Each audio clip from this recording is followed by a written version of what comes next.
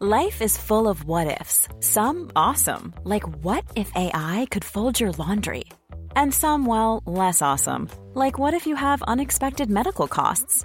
United Healthcare can help get you covered with Health Protector Guard fixed indemnity insurance plans. They supplement your primary plan to help you manage out-of-pocket costs. No deductibles, no enrollment periods, and especially no more what-ifs. Visit uh1.com to find the Health Protector Guard plan for you. This is Paige, the co-host of Giggly Squad, and I want to tell you about a company that I've been loving, Olive & June. Olive & June gives you everything that you need for a salon-quality manicure in one box. And if you break it down, it really comes out to $2 a manicure, which is absolutely insane. It's also so easy to get salon-worthy nails at home with Olive & June. The difference between how your nails used to look when you did them yourself and now with the Mani system is a complete game changer. The best thing about Olive & June, too, is it's a quick dry. Dries in about 1 minute, lasts for 5 days, and full coverage in up to 1 to 2 coats. Visit oliveandjune.com/perfectmani20 for 20% off your first system. That's oliveandjune.com/perfectmani20 for 20% off your first system.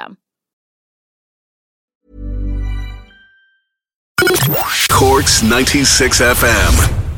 There are strikes in the travel industry across Europe, and already people have suffered as a result.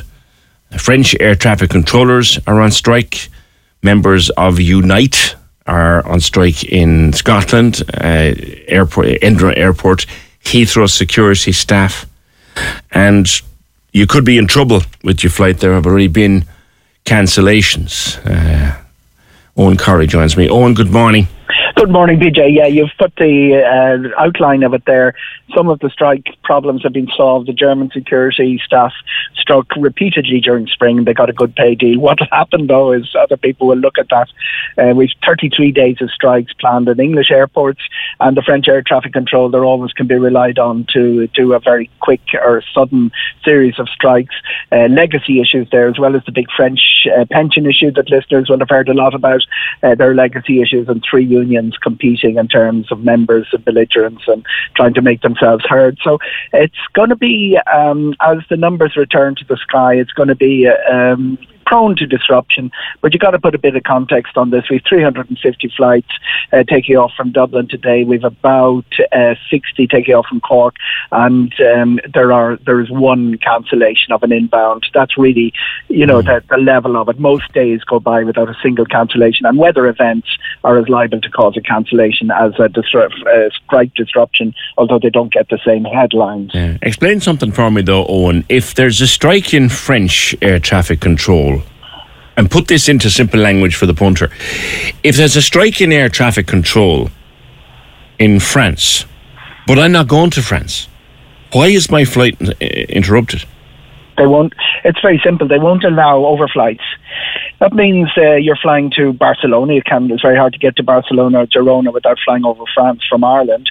The French air traffic control go on strike. The airline is told you have to cancel a certain number of your flights, and they will include anything passing over France.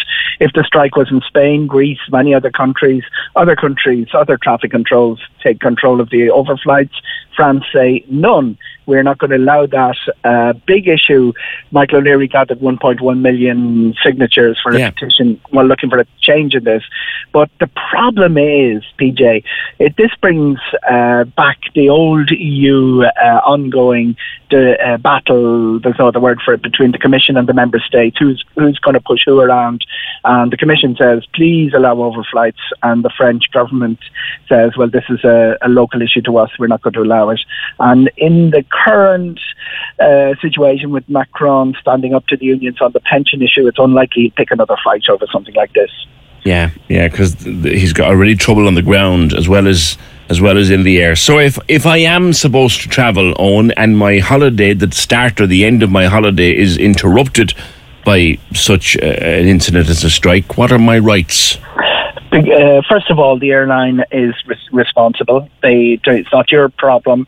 It's their responsibility. And the way it works nowadays with emails and texts, they'll get in touch with you, say, this is your new route, the flight has been cancelled. The airline will get you there as quickly as possible. Sometimes it's the next day. They're not responsible for the concert you missed or the match you missed. So what will happen there is that you can get different travel insurance policies. It isn't part of your normal common or garden travel policy. That costs about €80 for a year. It covers fairly basic things, but the flight disruption is generally not part of it. You can get that added on.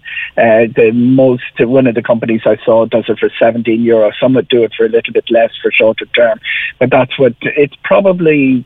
The extra €17. If you've got something, if it's of no concern to you that you arrive on a Tuesday rather than a Monday, but if you're looking at something very serious, it's probably worth having for a particular event. So if I was going, you mentioned a match or a concert. So if I'm going to a match or a concert in Madrid on a Saturday, and I can't get there till Sunday, well, that's if my regular travel insurance won't cover me, but I might be covered if I have this extension on it. Absolutely, get your price back and whatever. And the other thing is there is particular policies. They're a little bit more complicated for weddings, because obviously a wedding or first communions at this time of the year, whatever.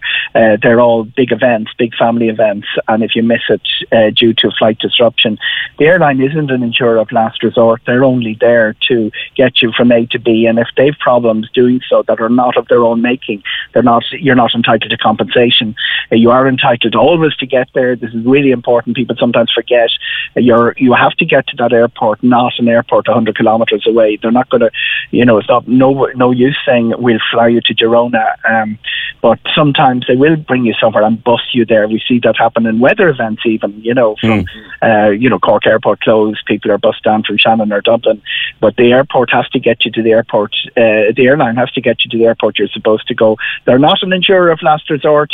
Car hire, hotels, all of those extra things that pile in at the end, that's what flight disruption travel cover is for. I see. It's worth having a look to see if that is in, and it's not hugely expensive to add. Not enormously expensive, but it isn't. The main thing is, there's a lot of things in your common or garden policy. Nobody reads them. It takes probably as long to read them as it would be to listen to the 6-1 News, for instance. By the time you've gone through the 44 pages, even nobody really reads them.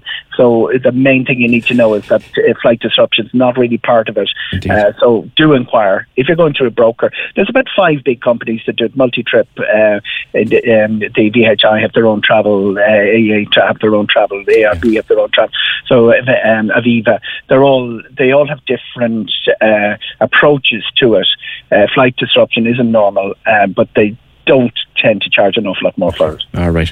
Owen, lastly, on a bright note, it's a very busy season, even only a few weeks into the peak of it. It's very busy, particularly out of Cork. We're doing really well out of Cork. More new routes. Cork is up on pre-pandemic, which is amazing. And, it's more than 45 routes, I think it is, from Cork now, which is fantastic. Seville, really exciting addition by Ryanair on the Cork to Seville. It's not the coastal city. Most people go to Faro and Malaga, but you're into the heart of a very, very beautiful region, very historic part of Andalusia there.